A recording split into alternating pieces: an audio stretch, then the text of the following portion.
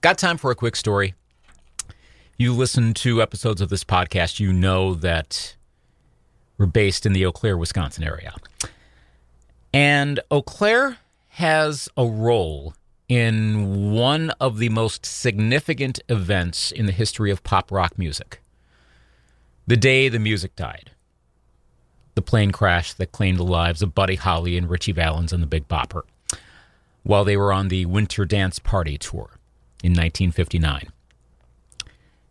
And a few days prior to the crash, that tour stopped in Eau Claire, Wisconsin. Fournier's Ballroom, an old place, has been gone for about a half century. But that used to be one of the main places, I think it probably was the main place that performances would happen in Eau Claire in the middle part of the 20th century. And so, probably a lot of people in Eau Claire at the time who went to go there and watch the show, see Buddy Holly and see everyone else on that tour, not knowing what was to come. Of course, no one would know what was to come a few days later. An event that would be memorialized and termed the day the music died, a little over a decade later, when Don McLean wrote and released American Pie.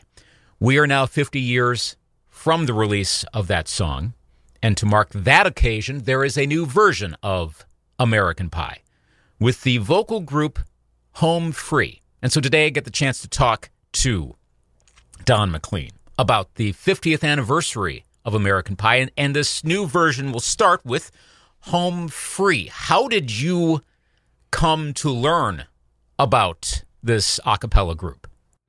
Well, they contacted us. They were doing some other projects with some people that my manager represents, and he suggested that they should do American Pie, that there was a big anniversary year coming up, and they hadn't thought of that, but they liked the idea a lot, and they jumped on it, and they made a very good a cappella version of the song, which their people like, from what we can tell. They have a large following on Facebook and all the other social media, and a lot of YouTube downloads and all that. So it's introduced the song, I think, to a whole different audience. You are if I'm hearing it right, you're at like the beginning and then the breakdown near the end. That's your voice amongst all of the voices on that song, correct? Yes, I sing the front part and the back part, okay. the end and the end. Okay. How did it work as simple as what did they have their recording complete, sent it to you, and how did the mixing of that come about? Well, they had me sing the whole thing, and I guess they wanted to cover themselves somehow, or maybe they wanted to see that the guys copied how I sing it. Mm-hmm. So each of them did a verse in the middle, the 4 verses. And I guess the bass man didn't do a verse, and they each more or less copied the way I sing the song on the original recording, and then I sang the front and the end, and the choruses also. It sounds really well mixed together. If I didn't know any better, I would think you were all in quote unquote of the same room, or at least the same studio, all putting it together. It blends really nicely. Yeah, they know what they're doing. That's why they're successful. They do good work, and they know what they're doing vocally and harmonically, and their producer knows how to make records, and they've made a pretty nice video, I guess. People will like. I don't really know about videos. The last video I made was for an album I made called Headroom, which I thought was a really good video. But I don't know. Videos have kind of faded away. I don't see them as being prominent as they once were. I don't really know what's going on. It seems like social networking and Facebook and all that.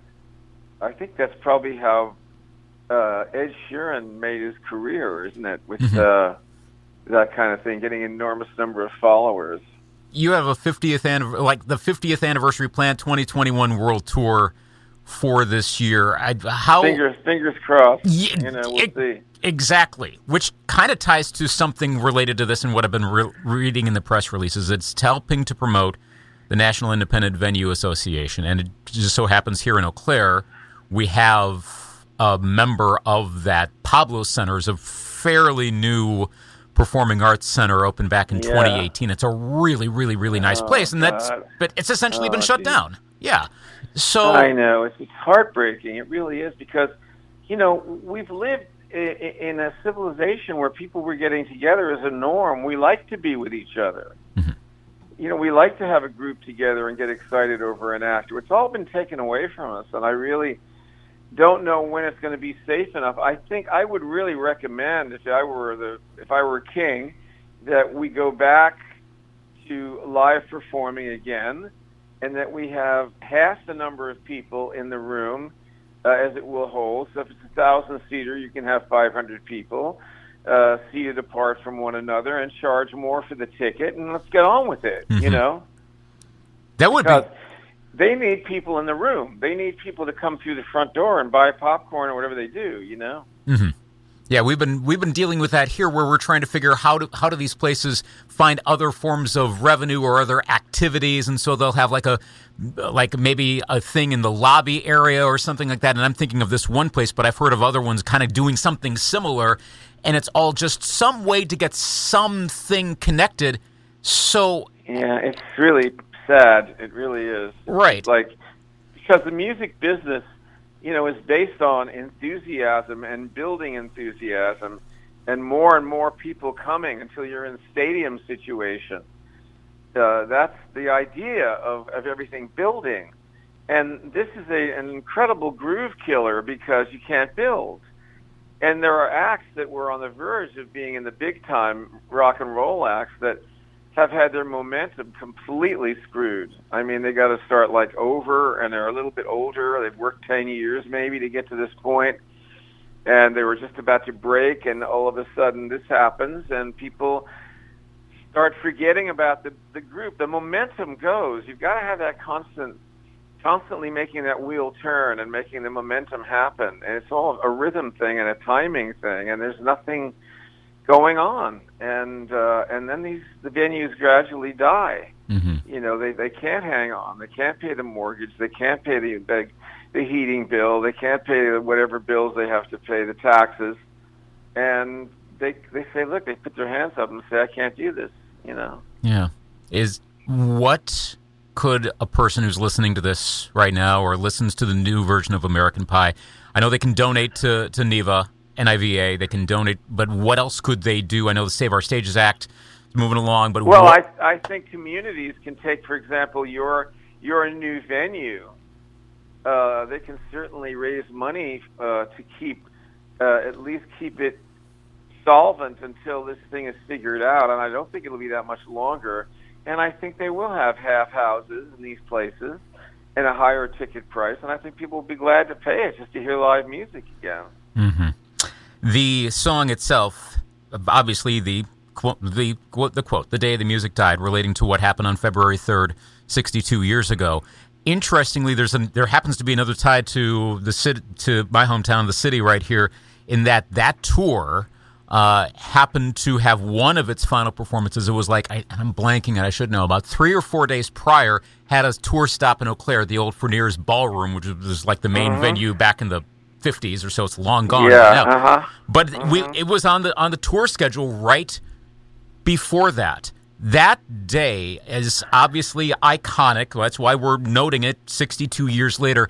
How do you think it relates to today's music scene, those who are coming up now? How does it relate to younger people who obviously are several generations removed from the significance of that event? Well, you don't create a legend unless the legend has the music.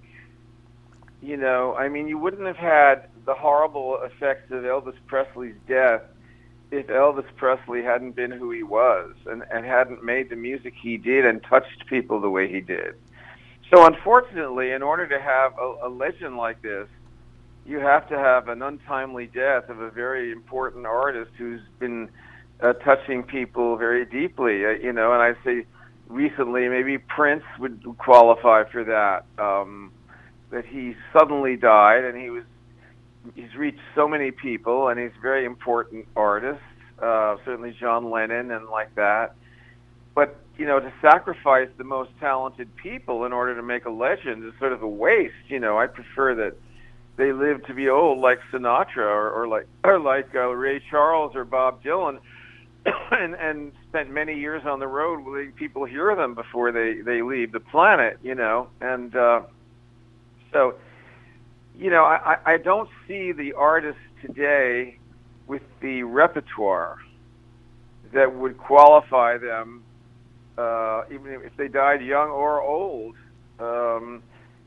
to be remembered in the way someone like Buddy Holly is, because it's a poignant death, but he probably has 70 or 60 tracks that are all hits, every one of them.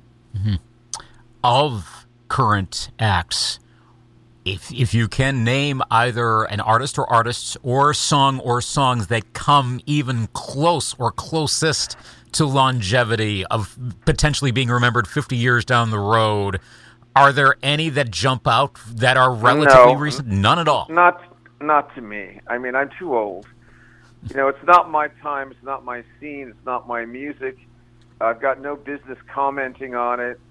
I know what I know, and I don't know what another generation knows. I just really don't feel competent in saying. Every now and then some little something will pop up and I'll say that's kind of cute or that's kind of nice, but it doesn't have the identity that a real song has. And I think there's a lot of that around, so we know what real songs are. I mean, it's always they're everywhere all the time. But I mean, I went to see the Beach Boys out here in California at the McCallum Theater, and they're a generation older than I am, and their audience is on walkers and wheelchairs and stuff. I mean, it's great. They were terrific. They've got some of the children of some of them are in the group now, and it's going to go on forever. Just like the arrangements of Count Basie or something like that. The Beach Boys are going to go on forever, but the audience is definitely out to pasture for sure. Of all of the songs that you've done, is there, this is kind of like a two-part question all in one, but is there a song of yours that you wish could be covered by a particular artist? That you like, I wish so-and-so would do a version of this because I think they would sound really good doing that. I like their tone, I like their approach, et cetera, et cetera. Is there any that you've kind of fantasized about?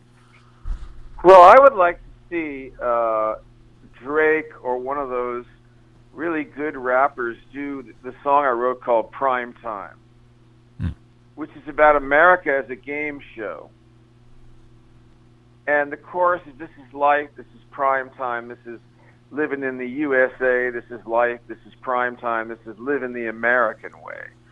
And it's really the story of what's going on right now. Everything is virtual reality through the television. And that the game show is going on at the same time. You have to hear the song to understand it. But it's a rock and roll song, and they could rap in the middle. Any really good rap singer could do this, and then hit that chorus and sing that chorus. Because one of the things I think is lacking from what I hear, and I have a very young girlfriend who plays all this stuff all the time, is that there's never any release from the rhythm section.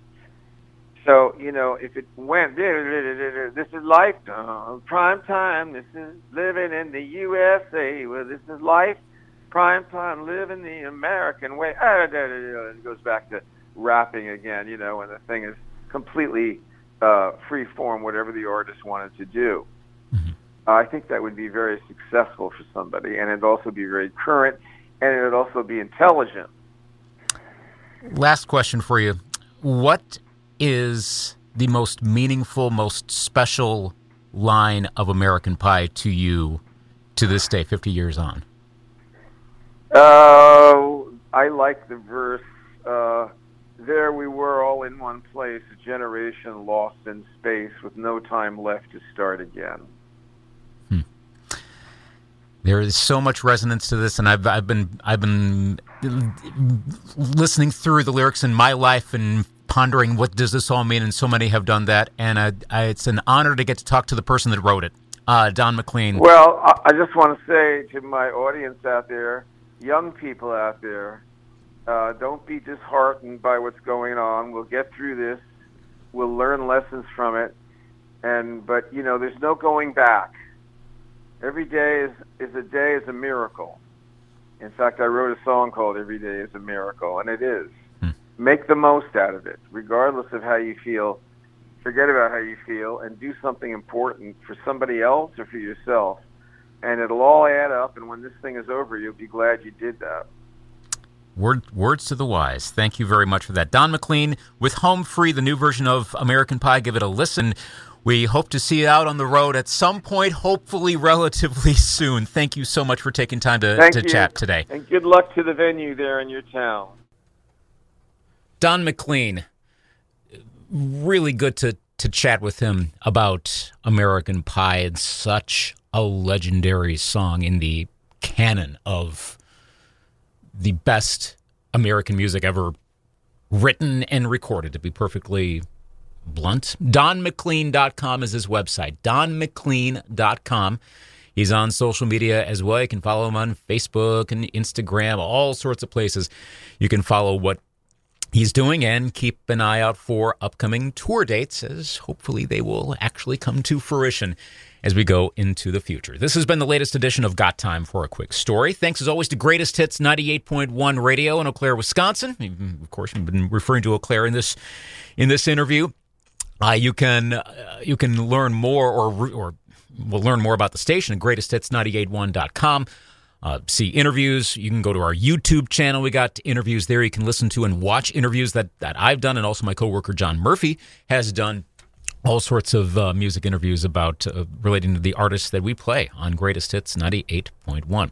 Also, you can subscribe to this podcast. A lot of the usual locations. Look for it. Got Time for a Quick Story with a question mark. Subscribe so you get new episodes, alerts on new episodes, and also rate this, preferably higher, I hope, which will get more information out about this podcast. Got Time for a Quick Story. I'm Luke Anthony.